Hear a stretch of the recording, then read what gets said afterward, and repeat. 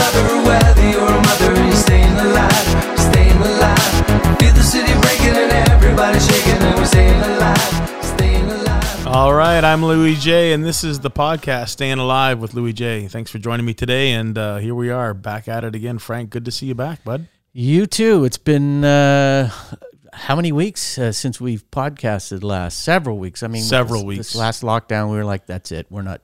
Yeah. You know, I've been vaccinated now. How about yourself? Yeah, I got vaccinated as well. I'm taking care of my elderly grandmother, so I'm an essential caregiver, qualified on the first round of vaccinations, so took advantage of that as soon as it happened. Got in there. Process was really quite streamlined. I feel like there was a magic bubble around me. Yeah. You know, I felt like that there was an extra layer of protection. Of course, it still doesn't have us acting differently. We still wear masks. We're cautionary. We are still in this kind of, vacuum of sorts. But that got us to the point where you and I said, let's just take a break for a bit because it was another lockdown and it was stay-at-home order, and we want to be respectful of what the orders are. Yeah. So it's nice to be back. It's nice to be. I mean, we're not out of this lockdown yet, but we're at least coming to the end of it. Yeah, and there's a general feeling out there that I sense with people, just the way that they're carrying on, that we're near the end of this thing, and I hope it's true because in the U.S., I mean, they're at sporting events now.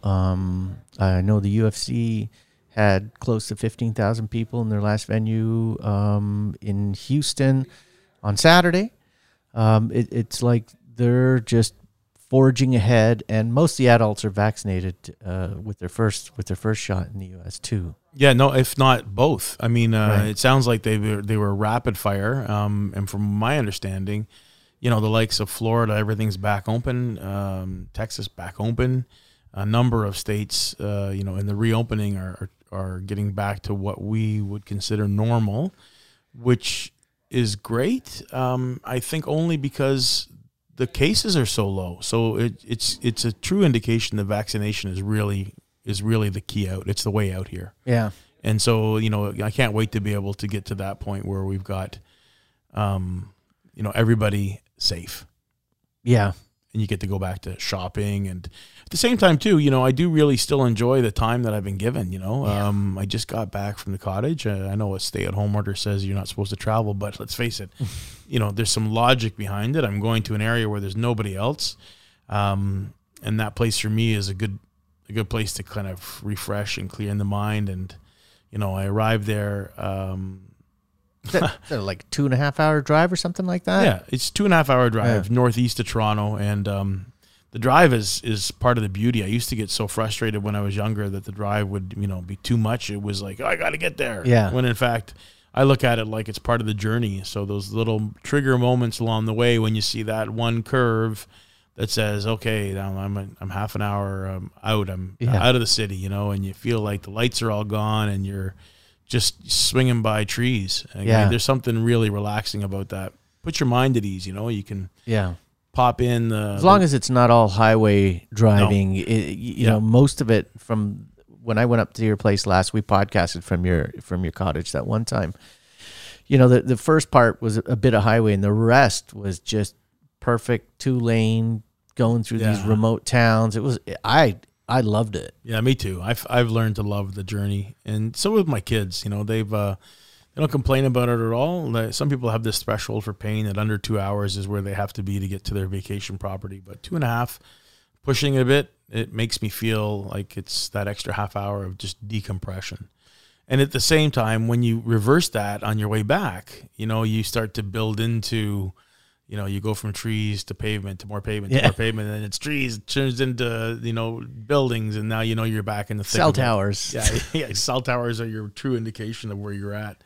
But it helps me on both ways, up and back. This was an interesting trip, only because I arrived to, what looked like a down tree. It was starting to rain. Looked like a down tree in my kind of driveway. I wouldn't call it a driveway. It's really just a pathway through a forest. Right? Yeah. And then when you get there, I realized there was a bunch of trees down, and as I got up for closer inspection, saw that the trees actually took out all the power lines to the cottage. So, here I am. It's now a little too late in the evening for me to kind of like, am I going to stick around? Like, what am I going to do here? I got to clean out this mess. And, it not only ripped out the power lines, but it ripped out the mast that holds all the power lines into your property. Oh. And, you know that they're there, but you don't recognize, what kind of damage can come of it. And of course I'm surrounded by trees. So anyway, the mast, which is probably a 6x6, piece of wood, probably from the 1960s. It wasn't new by any stretch. Anyway, it got ripped right out. There was downed wires. I thought this is probably a hazard. But then I realized somebody came and taped up the exposed wire. They did electrical tape around it. Really? Taped it to the actual hydro pole. Wow. And so the wires that were on the ground weren't live, which was good. But of course I had a full trailer of stuff to bring in. And, start doing that over top of tree trunks and, branches, and in the middle of the rain, you want to protect your stuff on the trailer. It was quite an adventure. I felt like it was a great start to cottage season.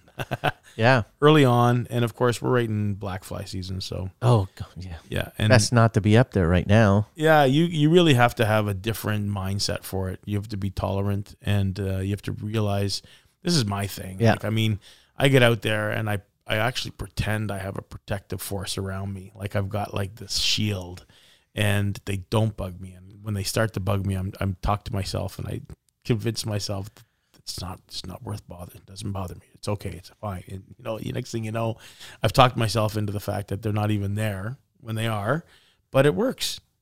I do the same thing when I pump gas in the winter. Yeah. I do the same thing. Yeah. I get to the gas tank and I put my nozzle in, and I talk about how warm it is. Because I'm freezing, I'm like, this is hot, this is warm, this is hot, this is warm, hot. And soon enough, I'm hot. Like, it's the power of suggestion. Wow.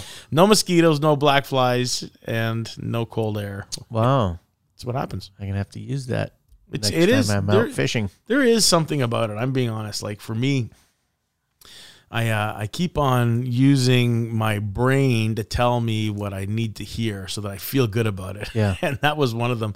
The other one is actually, this is a cool one. Not at all related to the cottage story, but we did a national meeting for a client this year, and I came up with a theme, and the theme was mindset. We talked about it before, and it's really relevant to what we're all going through, right? You can approach anything with the right mindset. The worst of conditions can be made out to be the best. And I had a writer friend of mine write some words in a poem or a stance, and it basically was around how you can affect mindset so that you could really get what you're after. And there was one line in that series of words that he wrote down that we ended up getting the client to do. I call it a DIY. They basically read lines from this poem. Individually, they all have a meaning, but when you put them all together, it's a really powerful kind of statement. Right. And the one line that I live by today, and I say it over and over again daily, is that I'm just going to make sure I got it right. The way I do anything is the way I do everything. Right. It's magic, man. If you just think about it for a second, I'll say it again. The way I do anything is the way I do everything. And when you can realize that you're the one who's 100% accountable for anything that goes on in your life, and I'm talking about the things that you hate to do, that you can cut a corner, shortcut this, just leave it there because somebody else will. Talking about like the mundane things, that actually now in my mind, I think have made me a much better person and a more thorough person. I go to the umpteenth ending of it, and it's okay if it takes me a little longer. A perfect example is, you're cleaning up and, something drops, the paper towel drops, and, you got a handful, you got to go out to the shed or whatever. I'm just thinking about the things that would normally just be bypassed because somebody else will take care of it. Right. But I know that I dropped it. I'll say to myself those words, the way I do anything is the way I do everything. And that forces me to go back and make sure that I picked it up, put it in the right place, take the job to the 100% level, like go the extra mile. And I'll tell you, the reward is something I never expected to receive. And that is the satisfaction that I did it. I did the whole thing, start to finish, soup to nuts. And it became kind of like that ongoing conversation. It happens every day. It doesn't, because you're always forced and challenged to do something you don't want to do or you don't like to do, and you would be perfectly fine leaving at 80% completion. Yeah. I'm not of that mindset anymore. It's Yeah. taken me like, well, we did our national shows in January and February. Here we are in practically June. We're at the end of May right now. Or no, we're middle of May. We're middle of May. It's hard to tell sometimes. In any case, I've had that time to be able to get into this routine, and the routine has helped me like on so many levels, even to the point where, I'm catching the comments from the family, like stuff that, I would be critical of because they didn't take it to completion. They quite quickly let me know what I didn't take to completion. And now there's really nothing that doesn't go to completion. It's pretty powerful. Wow. Yeah, I suggest you try, bud. Yeah, I do that when I'm doing dishes. It's like you can look at it as, I'm going to have to wash dishes for the rest of my life with Right. 4 kids, and we're a team here, but we're under renovation. We're living in a basement, no dishwasher. It's like if you think about it, it's overwhelming, and you can tell yourself, "Oh my God, I can't wash another dish." Or You can approach it. the way I do is the way I do everything. I also do a thing where I say, "I'm doing this now," and that's what I'm doing. Yeah. And it just lifts me up that little bit so that I can complete the task. But I also take that mindset too, where it's like, no, these things are going to be freaking spotless. Yes. And they're going to go put away, nice and dry, whatever the case may be. And just have no negative feeling about the process of the task that I'm doing at hand. Trust me, during this renovation, I've been very hands-on with this renovation. Even though we have some trades there, I'm doing a lot of the work myself too.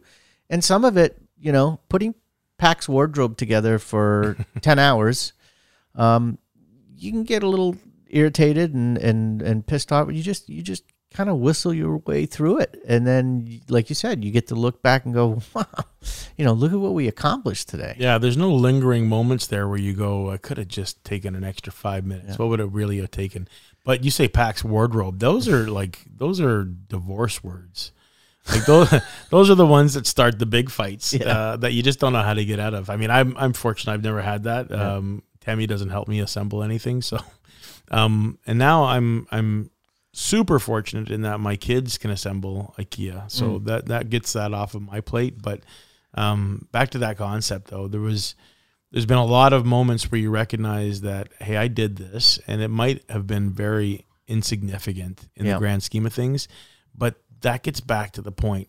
Everything and anything. Yeah. The way I do anything is the way I do everything. So that means the smallest of things. If you didn't take care of them in the right way, then, what else don't you take care of?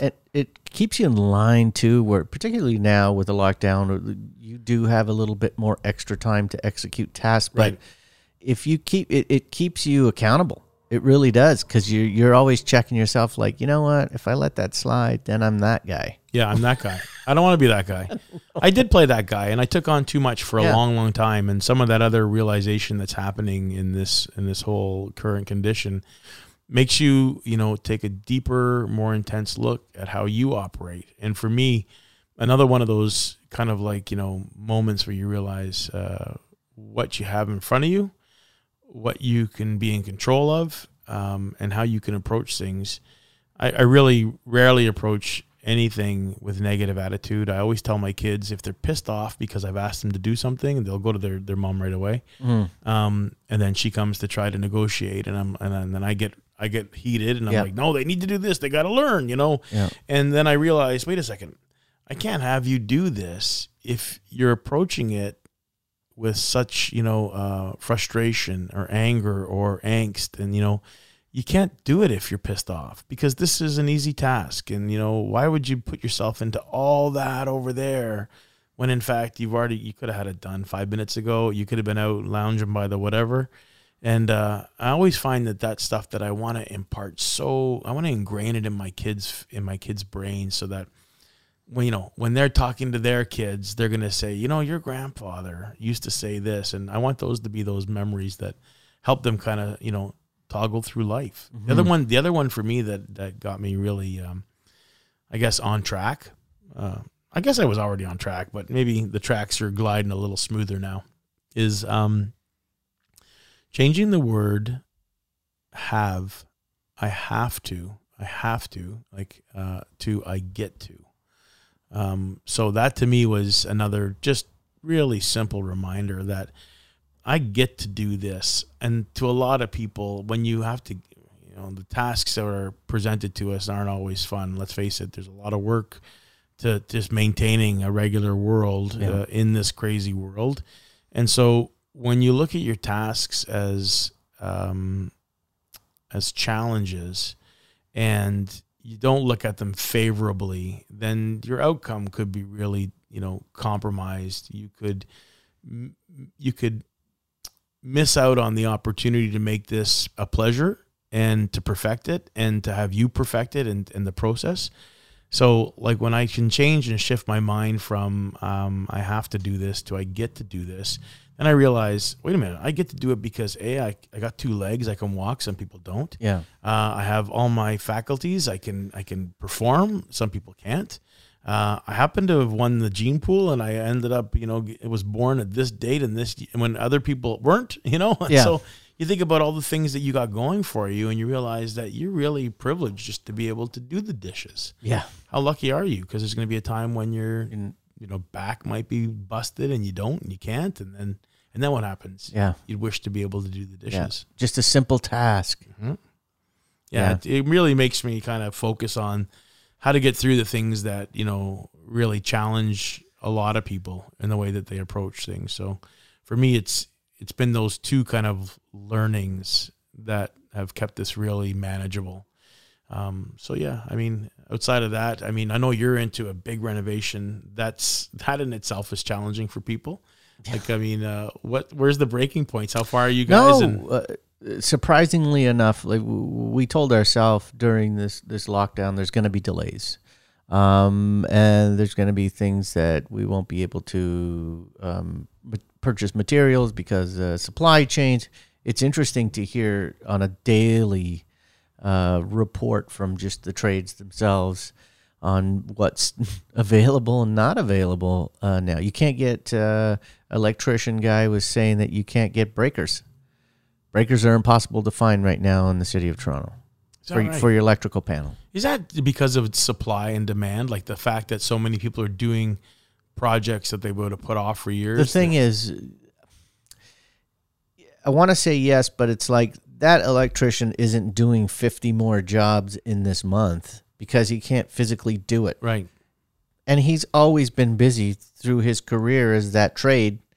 I'm sure there are busier times where I'm like, I'm booked for 2 years, but it's like, I always used to have a saying when I used to work in a VTR room, which was a videotape room back in the day when I got into broadcasting. Tape only plays so fast. Like if you hit play on your cassette tape or your videotape, it only plays so fast.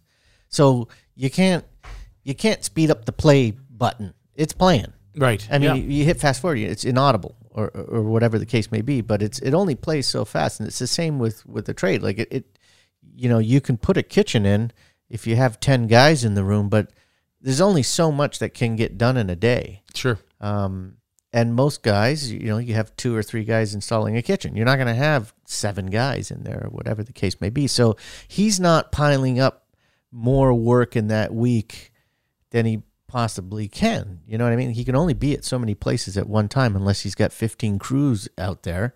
So it's really hard to make sense of everything because, the lumber situation, there's a number of reasons why. And I've also watched a ton of YouTube folks talking about the lumber supply and that are in the lumber business and, how that ripple effect happened when COVID came out. They shut it right down, and then some people caught COVID, so they had to shut it down, and then they had to physically distance, so less people on the line, less production, blah, blah, blah. And then the demand for lumber went through the roof because, I'm not going on vacation now. We're going to build a deck. We're going to build a fence. Mm-hmm. So all of a sudden, the supply was shortened or slowed down considerably to make up for that lost time. And the demand, was just flying off the shelf. So anything that came out of the facility was already processed and already paid for by the next order. So there's nothing for the new client that's going, hey, I just need 4 2x4s. I think you can still get the lumber, but the price is astronomical. They do say it's going to go down. It'll level off eventually because at some point people are just going to go, you know what? I have a whole new build that I have to do on a custom built home. It's going to cost me an extra $80,000 just in the lumber material. I'm going to wait.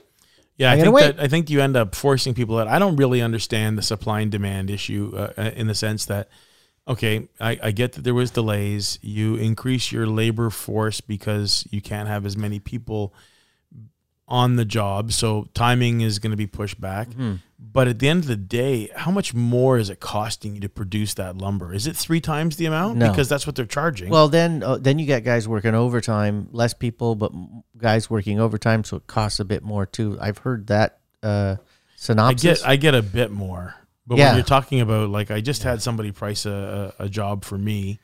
Because I, like everybody else, want my environment to be just right because we're, of course, who knows what tomorrow's going to bring. I want it to be comfortable and I want all the things that would make it comfortable. And part of that includes these projects that happen to deal in wood. I kind of feel like right now is a time that people are nesting, I guess. I mean, that's an old term that we've heard when having kids, but they're preparing for the next run. Yeah. What's going to happen to our society in the next little while when things do open up. And of course, you hear all these predictions as well as we're going to get into hyperinflation. It's overwhelming. And it's like, you and I talked about it. I sent you this link. Oh, I loved it. And I completely forget what it was. So remind me, but you had a great comment where it's like, hey man, you at least we can prepare.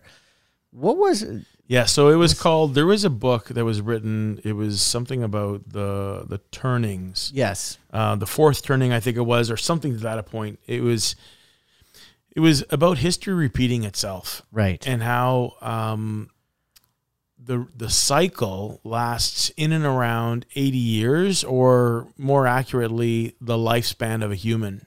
Okay. And so let's look at that being the average of 80, some 90, some 70, but on average 80 years. So they basically broke down what's happened historically, which I love this story. I mean, I'm not a conspiracy theory guy, and this isn't even conspiracy. It's just theory. And it's somebody who wrote a book about a thing that they've been studying. Yes, in advance of COVID and where we are right now, but it identifies these quarters. Let's say over the 80 years, 20-year intervals was basically, we call them generations. They call them turnings. The author called it a turning in the book. And fundamentally, it takes you through the path of what that generation experiences, and then, in our generation being Gen X, different than the baby boomers, different than the millennials, different than the Gen Zs.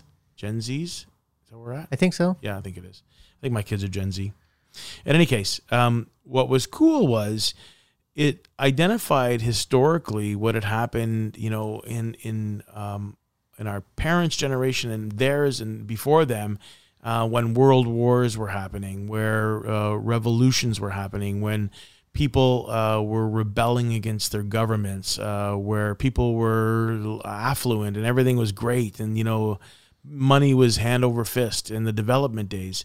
And so I can't remember the names of the turnings except for the one that we're in right now, which of course is the 4th one though, it's right? The 4th turning. So it's called Crisis. And we are, according to the author, we are in the middle of the crisis. And if you don't have to look too far to recognize that there's a bunch of things off kilter right now around the world. And then it looked at the turning before us, which I can't remember what it was called. Damn it. It was in the sense of a correction. There was something that, unraveling. It was something like that, where things were beginning to fall apart. They hadn't got to the point where it was chaotic in crisis mode, we are in the middle of that, and they identify, at this date, the second inauguration of Ronald Reagan was the beginning of that turning, and then we had the next 20 years that got us to where we are right now, and we happen to be in the worst turning, which is the crisis one, where everything falls apart. Every world war that's ever happened, any major infighting that's ever happened around the world has happened during the crisis, where they've lost control. And also food, starvation, like Yes. there was a famine, all those kind of It shook nasty people. things. It shook people to its core, not unlike what this is doing in a lot of cases, and it's not quite over according to what they were saying. So, only the best is yet to come. Yeah. But that's where I looked at it differently Yeah. and thought, you know what, My stomach kind of dropped when I read that part. I was like, damn, okay, Right. It was a good run. So how are we going to handle this moving forward? Well, Who's they gonna said keep they said our- that everybody in the turnings all have a role to play. Every Right. generation has a role that kind of they take on. Yeah. And in this one particularly, they're saying that it's up to I listen to what I am because I'm like, what's my job, right? Of course, being Gen X, it's that we're the fixers. We're intended to repair. We're intended to educate and to help them realize. But the heroes of the fourth turning is actually the millennials. They are going to turn us around. They're going to get themselves back on track, and they're going to make great for the Gen Zs below them. And you can see that, if you look back in our history, that in the 80s when everybody was making it big, and they had Greed was good. Greed was good, baby.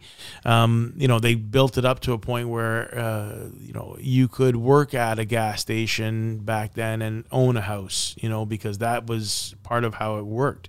So this major correction that's really happening, if you want to believe all this, it sounds like you can't argue with history. It happened. Yeah. You know that it's there. And if they were putting these categorized kind of compartments around those decades and those generations, and they're saying, look what happened.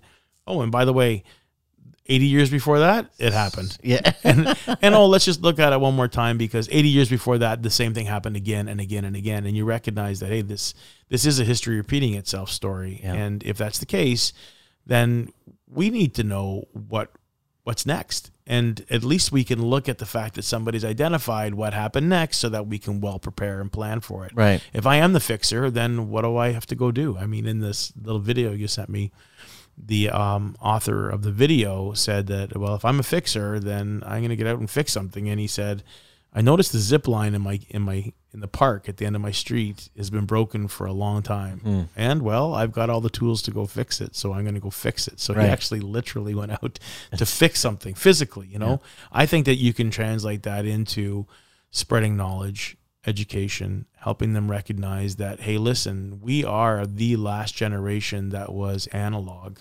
We might have little smatterings that our kids experience, with a rotary phone and stuff like that. Maybe not. Push Right. button, I'm sure, but they at least know what a cassette tape is.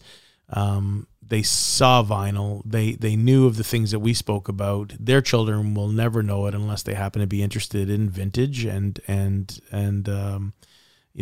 historic things.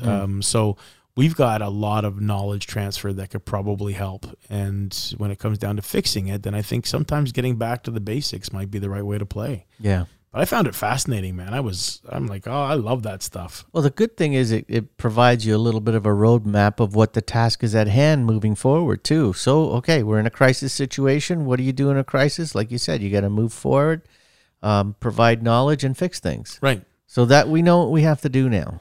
Yeah, we're going to have to, still hunker down, recognize that there's a lot of unknowns, but I think it all gets back actually to the beginning of this conversation, which is around mindset. Yeah. Even when I went back to the cottage and I recognized that we were without power, I'm there, in the woods, no power, no heat, no electricity, no water, no nothing. And, either it could have been a fight or flight. You stick it out, you hang in, and it was -1, -2 at night. It got pretty cold. But that makes me realize that I'm living, Yeah. and it gets back to mindset. Either I could take care of business, which I got to say was a great experience. When I got over the frustration of the fact that, oh man, look at all this work I got to do here. You just start doing it. Yeah, and there was a good moment there where it was raining. It actually hailed. The only thing I was waiting for after this, I was trying to unload a couch from the trailer over top of the tree trunks into the cottage while it was raining so that the couch didn't get damaged. And in the middle of that, it started hailing. And I looked around, I went, I'm just waiting for the locusts to swarm. Like, this is where we're at now, man. This is going to be one of those moments where you just don't realize what's going to happen because it's about to. But in any case, it got me back to this moment where, all that aside, I found myself back to that grateful moment where I'm like, wait a minute, I'm in my cottage, okay? It's pitch black. It was magical. I had the phone of my camera. First time I've been to the cottage since October, so I don't even know where the candles are or are the batteries going to be okay for a light that we might have a flash. I don't know. So as it's raining, I sit down in the rocking chair. I take a couple of rocks back and forth, and I watch the lightning from the porch. Oh, wow. And I was like, this is perfect. Yeah. And then everything that just happened for the last 2 hours of me trying to get my life back on track was gone. Yeah. The frustration was gone. An immense feeling of gratitude came over me because I'm like, when do I actually take the time to watch a lightning storm, you know, and to be an absolute quiet, you know, that buzz that constantly happens in your head, that electricity that's always going when you've got electrical running around you. You don't realize how loud that is until you shut it off. Yeah. You know, and when it's not there and it's not present, then you're in absolute complete quiet. The best part of that, I think, was closing my eyes and then maybe an hour or two after the rainstorm had passed, closing my eyes and then opening them, and there's no difference. It was a real, like, you know, wait a minute, man, this is dark. Yeah. There's me in dark. Yeah. It's really cool. You also weathered the storm too, because it could take you down. Like some people, when they face a little bit of an obstacle or a challenge, it could be so devastating to them because they've never experienced any kind of struggle. They would have probably turned around and went back home, and there's no story after that. You know what I mean? There's no story. I thought about it. I got to be honest. It was like, this is silly that I'm here. Like, it doesn't make any sense. What am I going to actually accomplish? And then sure enough, you know, the next morning, sun was out, a little bit of sunshine into the cottage, got me into doing other things. But there was a moment there where I thought, I should really try to just pack this in. This isn't practical. But practical was out the window. And now I have an incredible memory of a time where most people would have said, thank you, I'm gone. Yeah. You know, so I'm grateful for that for sure. It kind of makes me think about, you know, about all the things that we want to do to keep comfort around us and how good we actually can do without it, you know, and, you know, you challenge yourself and you keep on finding these little kind of roadblocks to overcome. And that was one of them, one that I think was a good learning for me. Yeah, it's good to get, you know, expand. It's kind of like this podcast for us. I mean, we had a good conversation today prior to setting up in here. We're set up in a different area of your shop cabin. Like, tell us a little bit about this room here. Yeah, so this was, if you can see this online, this is called Canteen, which was an off side of cabin. We ended up breaking through the wall, and the intention was that we were going to make a complement to cabin. It was really intended to be a coffee, espresso, you know, a beverage bar with meat pies that were available for purchase and consumption on site, as well as you could take them home, put them in the fridge and freezer. We ended up interviewing a bunch of producers. We shortlisted them. We tasted meat pies like nonstop. Yeah. It was amazing. And then, of course, we got kind of pushed back by some city ordinance, some compliance things that, you know, we need to do X, Y, and Z before we got there. And that was like anything else. You could have a great idea, but you really got to put it into motion and then find that there's going to be some roadblocks and how you're going to overcome them. So, you know, that became a challenge when we were trying to open up our second location. So Canteen kind of just got shelved. But what this piece of the the business does for us is when we have our whiskey nights, when we do our live events, this becomes an incredible servery. It becomes a private room for private functions. So we can host tastings, nosings, and the likes. We can do education in here.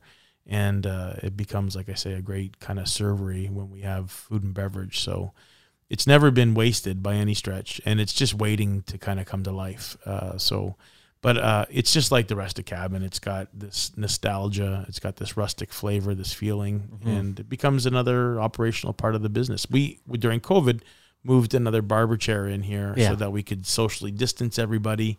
And this one, along with another barber station at the back, became kind of like is this the VIP area? Yeah. You know, and people feel special in these spaces. So either way, it's carved out for other reasons, but they've served well, no matter what we ended up using them for. Yeah, and it's great for us in the podcast too, because I mean, as you know, we're trying to grow this thing and get better every time we produce one and put one together. And you know, I made a suggestion months back too, like we should explore recording in different areas of your shop, because you know, I love where we started, and I love where we're going to go. I don't know where that's going to be. That you have another spot in the back too that we've talked about, maybe setting it up a little differently there. But I mean, we're just trying to make this thing, I don't know, better than it was several months ago. And we've also been talking about more ideas, guests, and other things that you want to introduce in the podcast. And, you know, it's exciting because we have something to look forward to during this crisis time. I think, you know, that's part of why this has been really kind of entertaining and adventurous for me anyway, because it gives me something to look forward to and to share. I've had some really great comments back for some people that have listened to the podcast, and, you know, they're interested. Like, what are you doing? Why are you doing this? Yeah. And, you know, and so that begs the question, why are we doing this? What are we trying to get out of this? And, you know, I can comfortably say it's got nothing to attach to money because it's more of a passion play. But that's like, if you listen to any of the podcasts in the past, I've never been attached to the money. Yeah. I've never been doing anything to monetize what we're up to. I think that there's a natural way to do that. And then you figure it out. Figure it out when the time's right. It's not what drives us, though. No. Like, you know what's cool about this is that it's this organic, ever-evolving state of affairs. The podcast, you know, when we said that we wanted to create something for entrepreneurs, for creatives, for the average family guy, you know, anybody that's really maybe looking to do something but not knowing how, they might find this entertaining, educational, somewhere in between, you know, and if I could share some of the experiences and exposures that I've had, and with your contributions, then we get another view at that same kind of take. That gives us a chance to share some information with people. And then, you know, like I said, they've been very complimentary in the fact that they like what we've done so far. I'm most interested to find out how we can constantly evolve this. So other locations in the shop for sure. Topical, I'm listening to a lot more content. And I think one time during our original podcast, I was talking about, I was content, like, you know, overload. I just couldn't get enough. Yeah. I'd have my AirPods on and I'd be listening nonstop to, you know, people talking about their passions, cooking, you know, and Bitcoin and NFTs. And, you know, you could just consume content 24/7 and never starve. You would eat forever. It seems like we're in an era of prediction right now too, though, eh? Like, so you hear all these. Listen, I spend a lot of time online, so but you hear these people that we're in a work revolution, heading into a work revolution, where if the offices decide to open up, a lot of people are going to choose not to go. Yeah. And I heard you have a conversation earlier today with one of your colleagues on the phone saying that, you know, that's all good, but they're going to just source it out to somebody else who's going to do it cheaper. This is the thing. Listen, mark my words right now. We're gonna look back at this podcast. Yes. I think it's very cool that we've all found that we can be effective and efficient working from home. It was a curve like anything else, but it was rapid fire, and we were forced into it. Once you all take, the same path, then all of a sudden it becomes a little easier to manage. Yeah. Expectations are set, levels are met. Point is that we found that you don't have to be tethered to a desk to do your job. Right. And so that in a lot of ways has been very cool. The revelation has been set. Like, this is something we should look at moving forward. And so that makes people say, I don't ever want to go back to the office. I don't want to be chained to a desk. I don't need to be. I can be as efficient, if not more, here. I don't pay for gas. I don't pay for extra. I can pull back on my insurance. My car doesn't travel as far. There's all this other trickle down effects from not having to go to work. The brakes on the car aren't wearing. The tires aren't wearing. The mechanics are losing business. So you could see how all of this has something to do. Like, our mechanic friend next door to us here doesn't have any business because nobody's wearing out their brakes, you know? And changing tires was just an excuse to go and tell them that they needed to go, look at your brakes. That's a legitimate thing. But he's like, doing 80% less brake repairs. Wow. So anyway, so that's the point. The point is that we've all become very comfortable and familiar with the fact that we can work at home and we could be efficient at home. We can do our jobs. However, I will warn you on this notion. You probably heard it somewhere else too, but if you don't present a value of you being in the workplace, then the employer is going to recognize, well, we really can do this satellite environment. We don't have to have people back here. Maybe we should scale down on the size of our office and spend less money on rent. Maybe we should outsource the projects we have to people that can work from home. Now, that's where I think you've got a major challenge, in that it's going to take nothing for your employers to realize that they can outsource that same project to somebody who's willing to do it for less. Abroad. Like somewhere around the world where the labor force is less and the skill sets are equal, if not higher. The one point of difference is language, and people are learning English like it's the number one language in the world, but it's going to take nothing for them to become fluently efficient in the English language and then replace you, because they don't have to be here. So there is a value for you in maintaining the security of having a job, because you could wish your way out of employment if you just leave yourself with the mindset that you can do this from home. Well, then so can somebody else. Yeah. And that's when we're going to be racing to the bottom, like for what, less? Yeah. And now the labor force is charging less. The corporation makes more. They spent less on rent. So you're getting yourself out of a job. You talk about automation taking over people's jobs. I remember when I was a kid, they were worried about robots, and you hear about, the Ford line now has machines that are putting rivets in. That's good. Well, that's no good. We can't have those people taking our jobs. Well, in a lot of respects, for all of us that are looking forward to working from home and want that to be an ongoing thing, right, then you could really be, replacing yourself, right, because you haven't created the value in who and what you are. One of my friends is a general manager for a large manufacturing company here in Canada, and his recruitment companies basically said, can you tell me the policy on work from home for any new hire?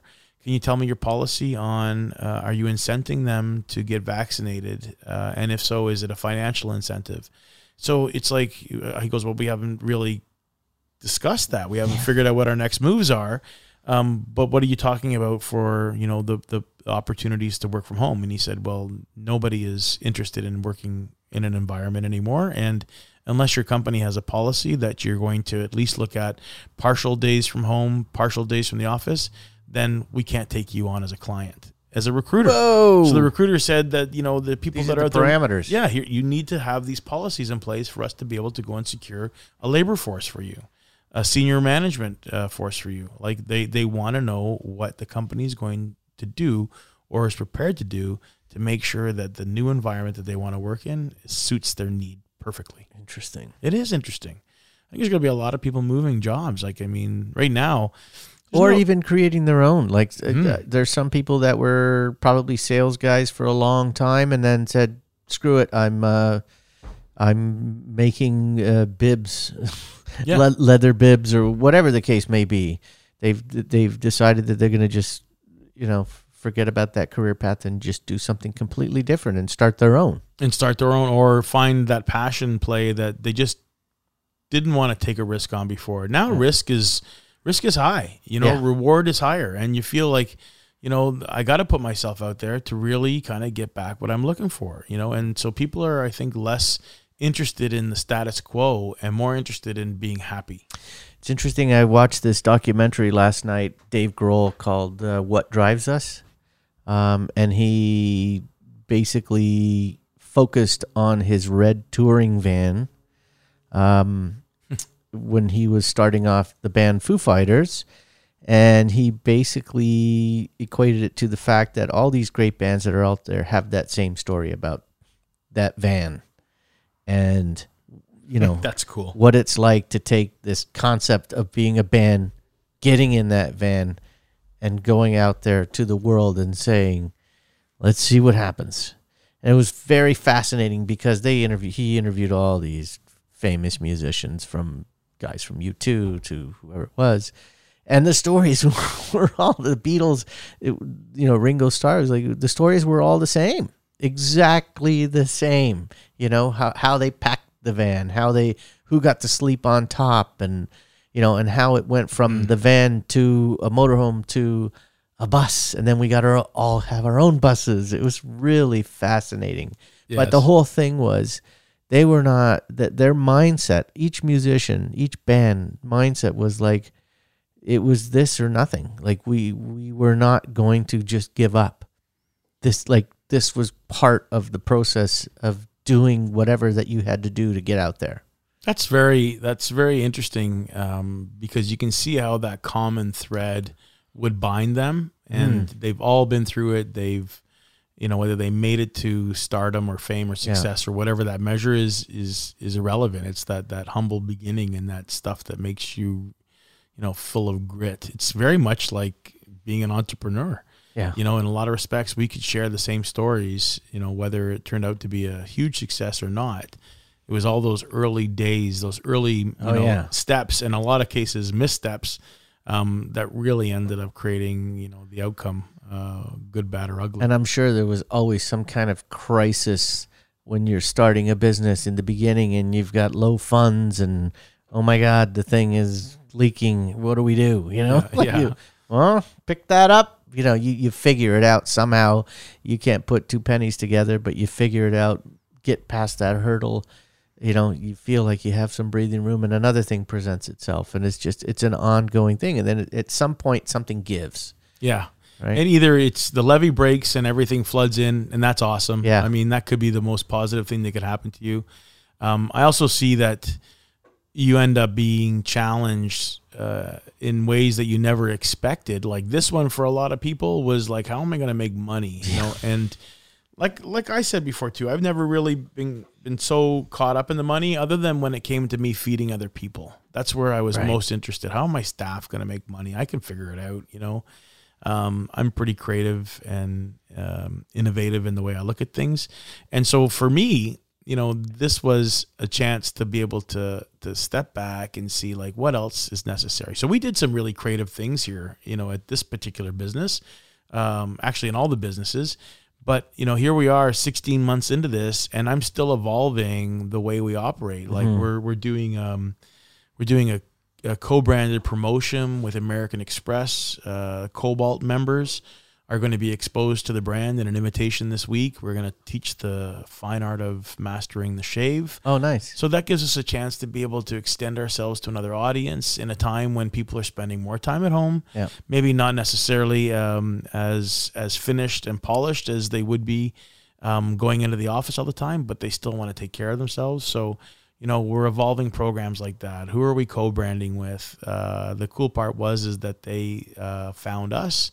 They invited us to participate and see if that was something we wanted to do. And of course, looking at the opportunity, it would be great for us to be able to put our brand in front of other people. At the same time, we're introducing next week the virtual shopping experience. So because you can't come into the shops any longer, there's a good chance for us to be able to do some customer service over a Zoom call or an iPhone video, where we're going to be able to replicate the in-shop live experience, but really on a personal one-to-one basis. So I can take, anybody that's looking for, let's say, the Father's Day gifts, and they know that Dad would love something from one of our shops, then that's a chance for us to be able to get them maybe off the website, because that's not what they're most comfortable with, right, and rather see a touch and feel, and let's talk about the product. So we'll put product experts on Zoom calls, which is going to be very cool, up close and virtual, we're calling it. Yeah, cool.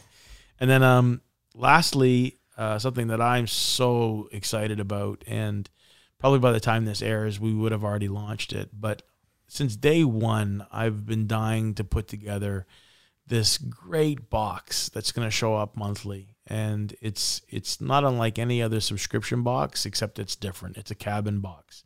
So, of course, we're for gentlemen, tastemakers, and those who love us. In this case, it's going to be a box that's going to be not unlike those mystery boxes or those bags you bought from the candy store. You didn't know you were buying. It was either for a girl or a boy. You bought it for $1. You're excited. Half the stuff you threw away. In this case, it's not going to be throwaway. It's going to be cool merchandise that's been curated to be able to, on an ongoing basis, create this excitement and happiness. When you get this box, you're going to die to open it up. You're going to love what's inside, because it kind of follows everything that we like when we consider what's going to go on the shelves here. Yeah.